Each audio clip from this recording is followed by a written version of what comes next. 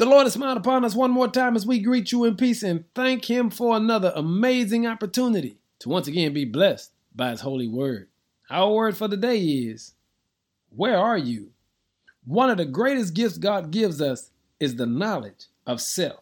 And you can never get to where you want to be without knowing exactly where you are. In Psalm 139, David cries out to the Lord in verse 23, Lord, search me, O God, and know my heart. Test me and know my anxious thoughts. Point out anything in me that offends you and lead me along the path of everlasting life. Here's what David wanted to know.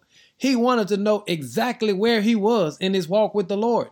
Because until we're honest with ourselves, we can't progress in a manner in which God would be pleased. So today, I want to challenge all of us to find out where we are.